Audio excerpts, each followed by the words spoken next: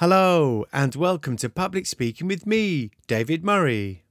I'm here to share the tools and techniques so that you can communicate with confidence in your speeches, in your pitches, in your job interviews, presentations and much, much more.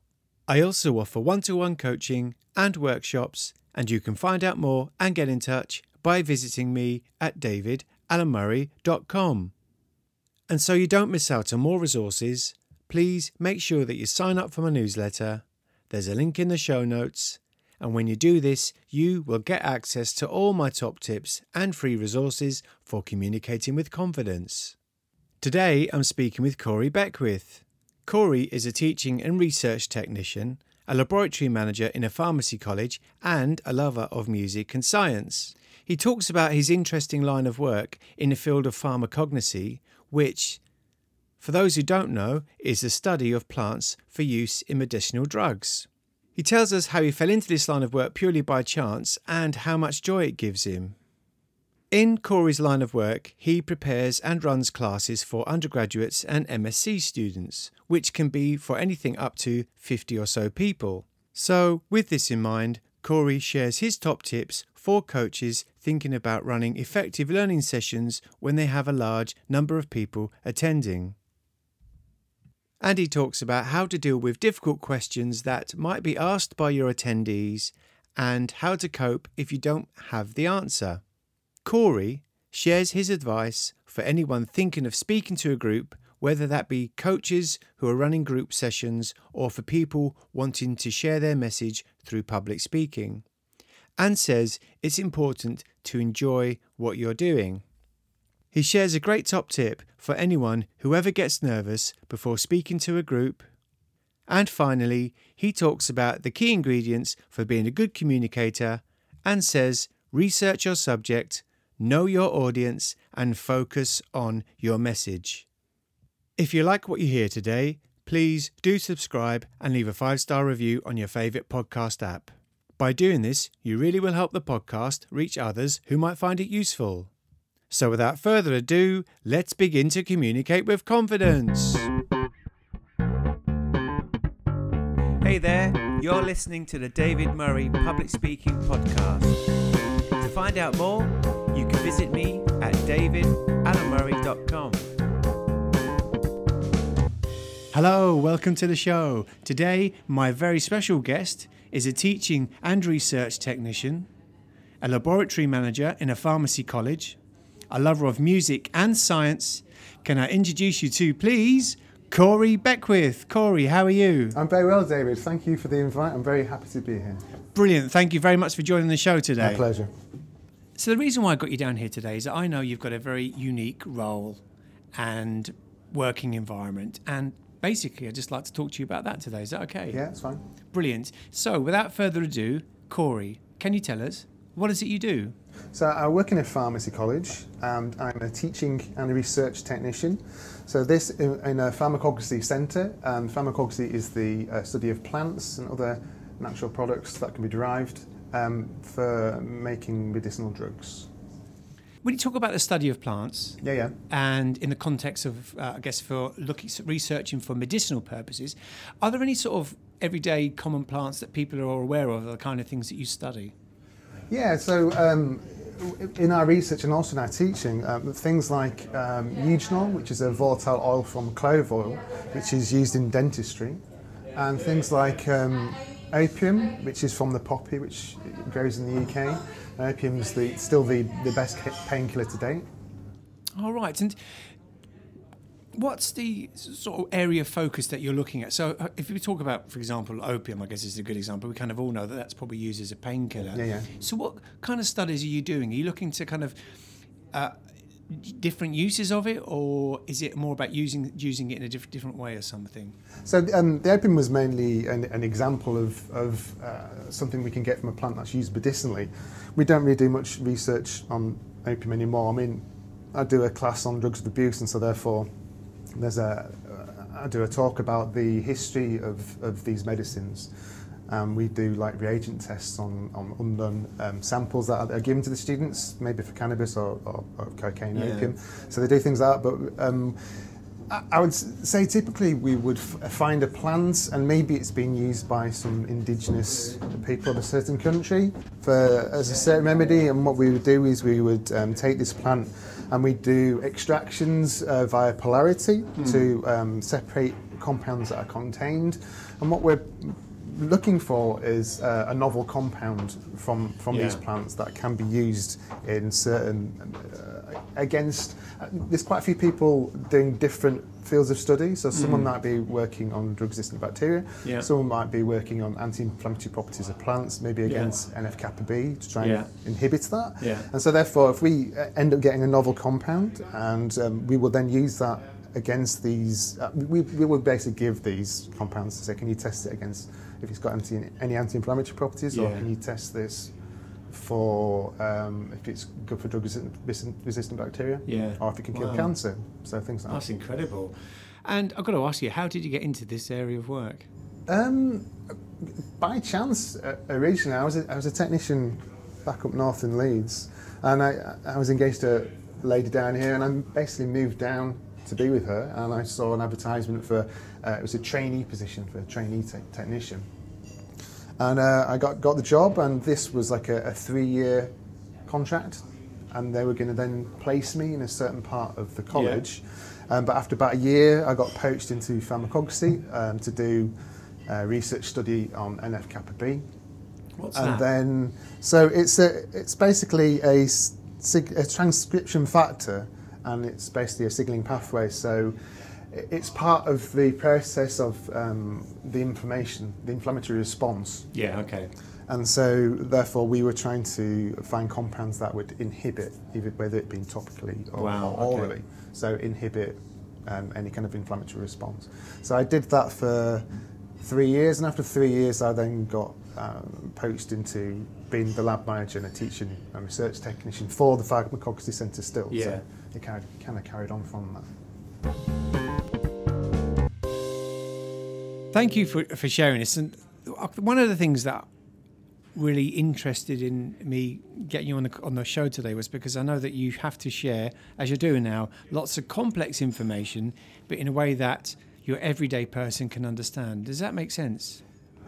Regards everyday person, I mean, we're a research establishment and also a teaching establishment, so therefore we will have undergrads who will already have a basic knowledge of, say, organic chemistry. Yeah. So the basics probably won't need to be relayed to them. We also teach MSc students, but then they have a varying degree of knowledge in the field depending on what they've studied prior to that. Yeah. So where it comes to relaying complex information, you kind of have to gauge what level they're at. I mean, usually in our practical classes, we're kind of open to feedback all the way through, and keeping an eye on the students actually as the experiments are actually running. Yeah. You can see if there's any problem areas or any bottlenecks, and then maybe go over some of the basics a bit more. When I asked you the question earlier around, conveying complex information to the everyday person, I think what I heard you saying was that's not something you really need to do because people are coming in who have got there's a certain level of expectation that they'll have an awareness or understanding of some of these concepts already. Yeah. Does that make sense? So how do you then gauge from an individual perspective how much certainty they have about some of the concepts that you're talking about? Well, pharmacy is quite a broad subject that's taught, and I'm only covering a certain point of it, and that's the plant-based section of it. Gauging what level they're at is when they're running through the experiments, we're quite hands-on, so that there'll be, if I'm not actually taking that class, I will be demonstrating in that class, and there'll be 2 demonstrators with me. So I'll be a teaching technician in that class, 2 demonstrators and a lecturer. Whereas there are other classes where, like a drugs abuse class, where I'm actually running it myself. And so therefore there's probably 4 or 5 people for a class of maybe 40. So we're flitting around, as it were, viewing the processes. So at the beginning of the class, they'll have an introduction, a brief introduction. Yeah. It's about 40-45 minutes to go over maybe the history of the compounds that we're looking at that day, and the processes to isolate those. Yeah. We describe the equipment that they need to use to get these processes and the reactions that are involved. And then when they actually start running the experiment themselves, we flit around looking for any issues to solve, as it were. Thank you. So when you've got how big do you say the class size tends So to be? it goes from about 40 to 50 for the undergrads, and for the MSCs, depending on how popular the class is that year, around about 15 MSc students. So you could be running a session for anything upwards of up to about 40 people. 50 people. Yeah. And when you mentioned about looking for issues, how do you manage a group that size? I mean, I think in the context that there'll be people listening who maybe they're embarking into the sphere of coaching, and obviously, specifically, we're talking about sort of the work that you do in the context of a laboratory. Yeah. But I think this really does relate to people, I think, who are kind of thinking about running their own workshops in their own business. Is that what top tip would you give for running a session when you've got a large number of people? And essentially what it sounds like, you've got lots of spinning plates, if you like. So how do you kind of keep on top of everything? What would be your one piece of wisdom that you'd share with us to keep on top of everything? If you're running a group of 50 people, and there's only one of you, that's not really that hands-on. They're not benefiting enough from your time. So we have a team, we have backup, so therefore we will have. Yeah. So the top of the two, there'll be like a lecturer, and then a teacher, technician, and then a couple of demonstrators, or a technician and maybe 3 or 4 demonstrators. Yeah. And the demonstrators themselves will be PhD students, so they're already quite knowledgeable, usually in that field themselves, and they're pretty good and on the ball. So there's a lot of backup. That's good. So if someone was thinking about running a group coaching session, Yeah. do you see then, therefore, there is a number that's too many for one person to manage, for it to be a good learning experience for the attendees? So I think I can only really think for a teaching and a science perspective, and I would say that you need one person per 10. One person per 10. So if you've got 4 or 5 people for 50, then that's quite a good number, because Yeah. especially in science, if they're doing experiments, there's going to be bottlenecks, there's going to be parts where they're not understanding, and so that's a lot of people to be explaining things to. I'm not so sure if it's like a coaching session. Yeah, of how many you'd but need. I'm lying with you there, because when I run my sessions, 10 is okay. Anything up to 10 is perfect. 12 possibly, but any more than that, and really, you're spreading yourself too thinly, and not everybody in the room's getting a fair amount of your time or guidance, if you like. It's very hard to keep an eye on 50 Yeah. people at the same time that and know that whatever issues they may be having. Yeah. Because especially if you're time dependent, if you've only got like 2 hours or 3 hours, there's not enough time to be able to relay the information to everybody. So this gives it an idea of the kind of effort that is required to set up one of these sessions that you run or support in running. So the classes themselves, because they're based in organic chemistry, and they're wet classes, so it can take sometimes a day just to prep the actual chemicals and the reagents that are being used, and the equipment. And as a pharmacy college, you'll have a class, and when it finishes, you've got maybe an hour in between to clear all that stuff away, to set out another class. So it's quite time restrictive in that sense. So you would be, and the process of just ordering the things in advance as well to be able to make it. And like if I needed a Schedule 1 drug, it might take a couple of weeks to get through. Yeah. So you have to. So whenever it gets to teaching, a month before, I'll have ordered all the items in that I need. Yeah. And then it's prepped usually, depending on. Sometimes if you have a reagent, it doesn't last that long. If you're doing an enzyme reaction, you need to make that up like an hour before, 2 hours before. So it also depends on how long these chemicals, these reagents last. But usually you would prep maybe the day before, and then do a few things early in the morning before the class actually starts. Yeah. Can you think of any sort of general do's or don'ts? Maybe one do and one don't, if people are thinking about running sort of group sessions.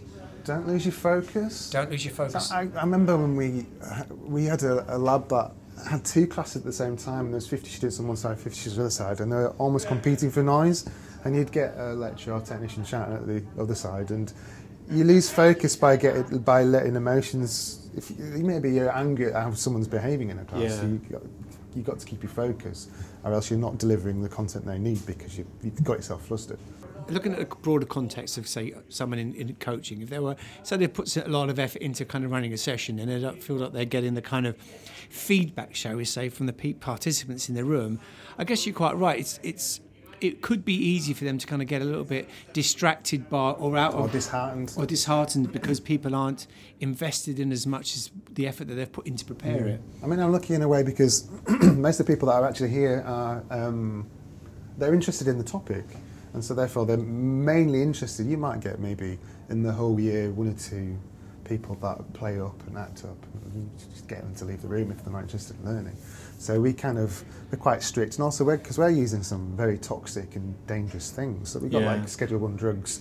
We have things like very toxic items. So therefore, from a safety perspective, they can't be playing up or acting around. They've got to be also with their focus too. Yeah. So having your focus will feed down in a sense for them being focused, as long as you're strict and fair. Yeah, I think that's a really good top tip for people in the broader coaching context is maintain your focus. Sometimes you will get individuals, and I certainly run sessions before where, people have invested time to come, but you think that once they're there, they don't seem to be overly invested in the session that you put on. But as you're saying, you can't obviously let your own emotions kind of cloud that. You've got to manage that individual, possibly. Maybe you can think on your feet and think about how can you get them engaged as well, can't you? Yeah. And obviously, clearly, if they're being disrupted, then you have to kindly ask them to leave. They're being disrupted. It's usually because it's not them that actually want to be there. Maybe their parents have said, look, we want you to learn. We want you to learn to be a doctor. And they're just doing it to keep their family happy. But usually, there's quite a lot of focus. And also, when we're talking about going back to explaining complex things to them, quite a lot of them are really interested in the fields of study, and so therefore it's for me it's a job that I have to keep my knowledge up, because if say someone's got an interest in cannabis and its uses in medicine, and then something's come out on the market that's quite new, they'll know about it straight away. So you have to know your stuff and be on the ball, because there are times you can get tripped up, and sometimes you know what, a couple of times I've been tripped up, not tripped up, but as in there's been something that they've spoken about, and I'm like, I've not come across that yet. But that's not really such a negative thing if you know virtually the majority of stuff, because they'll just feel good about themselves for like, oh yeah, I've learned this, I've seen this research study before. Okay, I'm going to ask you a question now, because this is good. It's a good one. I like this. So you talked about sometimes people, I call them kind of, maybe they're well-intentioned, but they can scupper things a little bit because they might ask a question that's potentially off script or a little bit left field. So people when they're delivering presentations, running sessions like you do, out in the corporate world, or in any kind of situation you can think of, might run a presentation and they might ask for questions, do questions and answers at the end. So you might be asked a difficult question. What would be your top tip for anybody who's been asked a very difficult question and don't necessarily have the answer? How would you cope with that? What would be your top tip? Never blag it. There's nothing worse than blagging something. If they know something that you don't know, then you'll just go, oh, do you know, that's really interesting. I'll look into that, because it's a field I'm interested in, but I've not come across that yet. So I like that. 'Cause that's happened to me before when Sativex first came out, which is a cannabis medicine. And I wasn't aware of all the details because it was like a new thing. Yeah. And I kind of went, oh yeah, do you know what? I'll look into that. Even though I've spoken about these drugs that we can get from there that has been used in medicine, I didn't realise that there was a maker's name already for one of them. So that's a good top tip there. If you're asked a difficult question and you don't know the answer, your response would be, don't blag it. Is that right? Don't make it up. My response would be, don't blag it, but accept that question has been interesting, and thank you, because you've actually given something back to this. I like that. I'm learning from this. Always acknowledge them in a positive way, and maybe a little nod. And that's if you knew nothing, they're going to go away thinking this guy knows nothing. But if it's just one thing, that's a detail, and you're like, well, thanks. And don't do what politicians are very good at. They'll acknowledge the question and don't actually answer it. What you're basically saying is acknowledge the question and actually appreciate the fact that somebody maybe have taught you something or got you thinking. So that's good. Because thank you very much. It's a two-way process in a sense. There's got to be some two-way process about teaching. Now, before we move on, because I would like to ask you a little bit about how you personally prepare before you go into one of these kind of big group sessions. But before we get there, I wonder if I can invite you to share one piece of wisdom. So for anybody who's thinking about communicating to a group, that might be through running lectures, running sessions like you run, delivering a presentation at work, public speaking, what one piece of advice would you give them? Well, you have to enjoy what you're doing, because if you're not enjoying what you're doing, they're not going to believe what you're saying. And also, the field that you're talking about, research it, find out as much about it as possible, because if you have all the knowledge in your mind, you're less likely to be nervous, because even if you lose your point of reference, you can ad-lib and go back to another part of information that you're wanting to divulge. Thank you very much. Now I'm going to ask you a little bit of a deeper question now, if I can do. Before you're running one of these group sessions, when you look at those, do you ever get nervous? Incredibly so. There's certain points of the year that I teach, and then there will be 6 months, 8 months before I start again with this separate term. And so the first ever class of every term, I'm nervous. I'm really nervous. And but once the first 10 minutes or 20 minutes is done, you get back into the flow of it.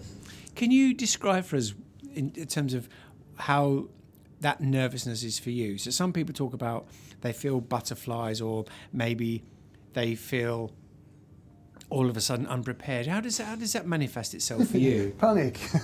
As in like a dry mouth, and I don't know, there's always the fear that I'm just going to go terribly wrong and I'm going to look stupid. And I mean, most people know this, we're only harshest critics. Yep. And what we fail to realise is that the people sat in the room have got their own issues, their own problems, and even if you stumble on a few words, they don't really mind if the content you're giving is good.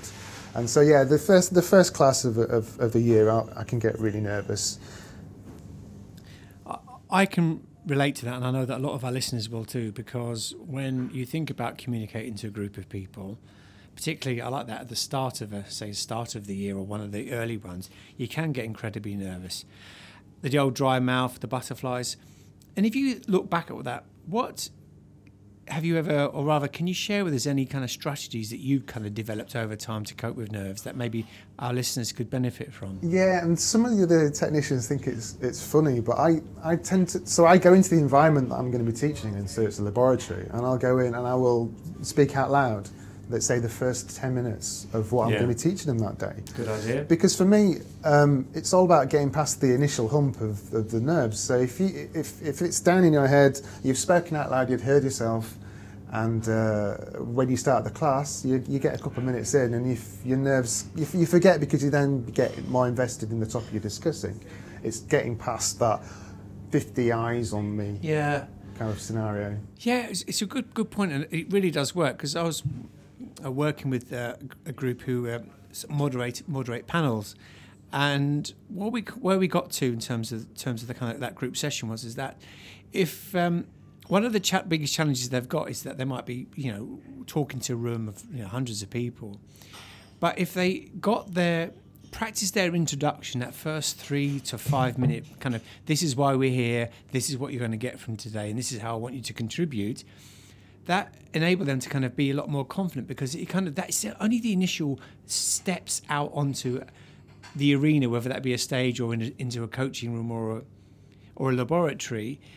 If you've got your script right for the beginning, the rest of it kind of flows naturally, doesn't it? And also being in the environment you're going to be in, because if you think about your home, and your home is where you're comfortable, but that's because you've got good memories there. You move to a new place and you feel slightly out of sorts for the first few hours you're there, because it's a new environment. And it's the same with a teaching environment. If you're actually used to your surroundings, like you've at least spent a few minutes chatting in your surroundings, it kind of goes some way to forgetting the fact you're in a new environment. I agree. And I don't know whether you've ever done this before, but one top tip that I always give people who are maybe sort of giving a talk or presenting at work is that before you do it, before you actually have to do it on the day, maybe even on the day before you actually speak, go and stand in the area that you're going to deliver your presentation or talk in, or even your coaching session, because most people, they're running sessions, they're probably running them on the evening or the weekend, so they'll get the room a little bit beforehand. Stand there and just run through your introduction. It's worthwhile, isn't it? Yeah, it is for me. I do it every year. The first 10 minutes. Thank you, Corey. Thank you very much.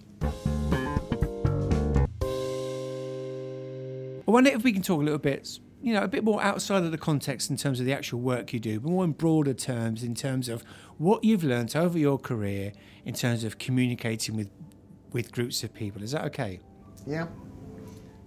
In your view, from the people you see, maybe it's other lecturers, other technicians, people who are delivering sessions, maybe it's even people you've seen on YouTube and delivering TED Talks, what do you say are the one or two key ingredients for being a good communicator? Passion of the subject. I'm always impressed when someone is teaching and they look like they love what they're talking about, and they're animated and they're involved, and they're not timid or quiet about it. They're passionate about it. Passion is very important. You mentioned earlier about knowing your subject. Would you say that's also another key ingredient for being a strong, great communicator? Well, yes, but if you don't know your subject, then what are you doing there in a sense? Because if you're not actually... Because you should hopefully be trying to benefit other people, as well as experience and involve yourself. You're wanting other people to benefit from your time, and if you've not invested your time in actually researching your subject, it's kind of a cop-out for the people that have turned up to hear you. Yeah, you're absolutely right.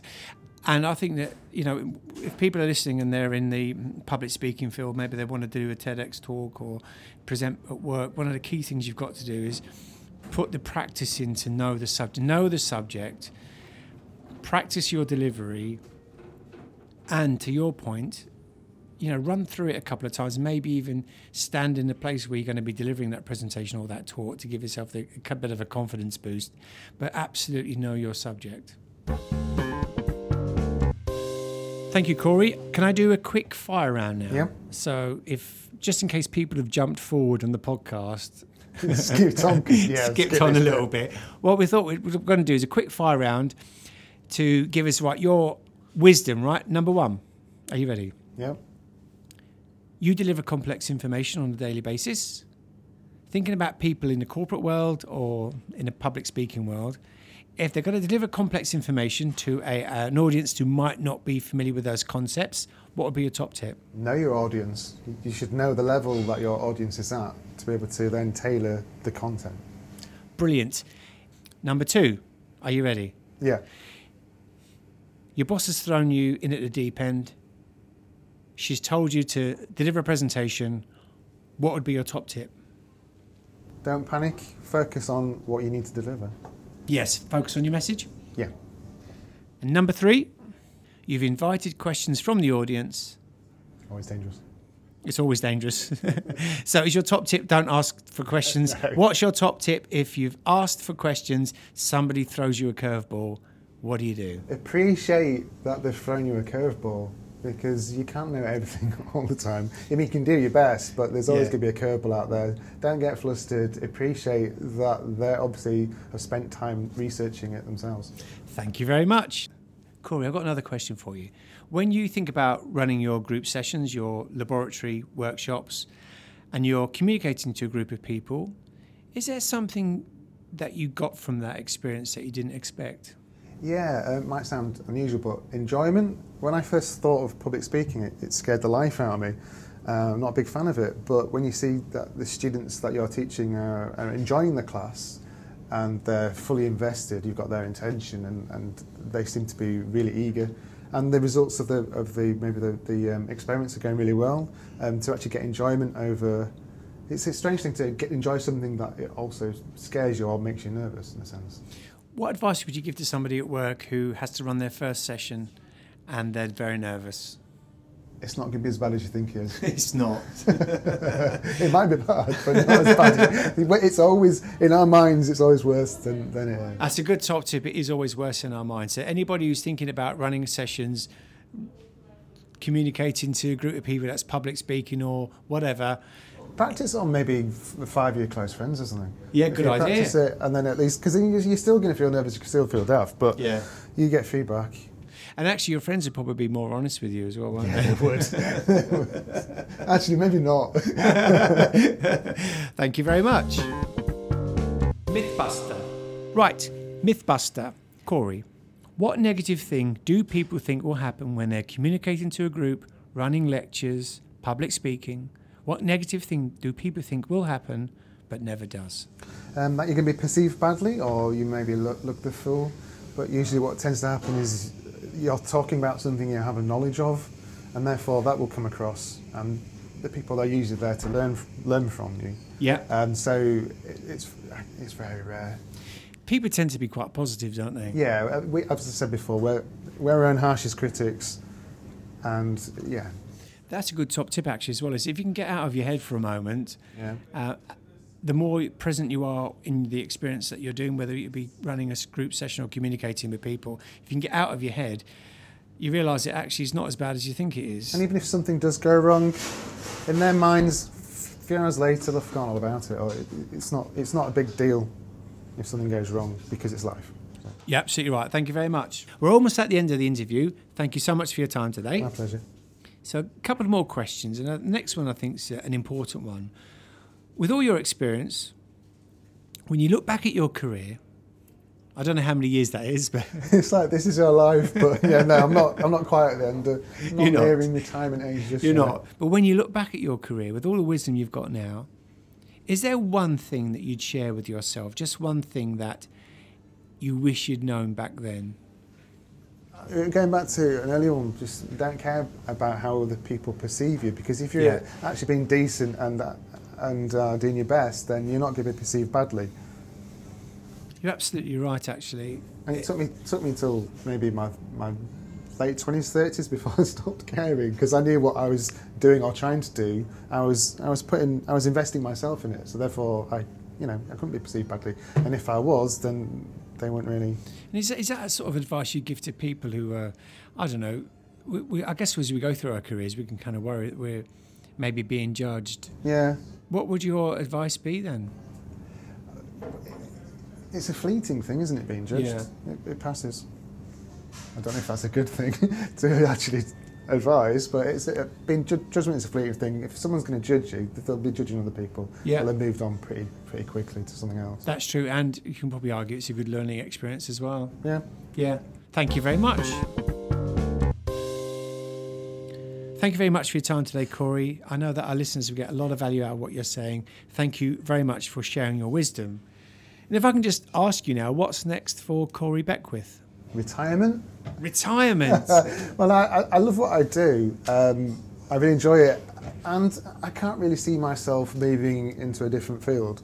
So more of the same in a sense. I mean, there might be other positions that open up at work, other roles that I can take on, like I took on the Schedule 1 drugs licence. Yeah. So there might be other things that open up, but I see myself doing a similar role in teaching and research, because I like it. So. Brilliant, and that's good. When you love what you do, you should keep doing it, shouldn't you? From speaking to quite a few people, that's not always for everyone, in the sense that it's a rarity, and it took me a long time to find something I liked doing. So, thank you, Corey. Well, thank you very much for your time today.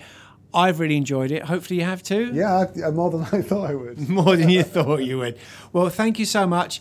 Thank you everybody for listening as well. Please do check out the show notes, because there's a link in there which gives you access to my newsletter. If you sign up, you'll get access to lots of tips and techniques to help you to communicate with confidence. And I will speak to you next week. Thank you. If you'd like to find out more, you can visit me at davidalomurray.com.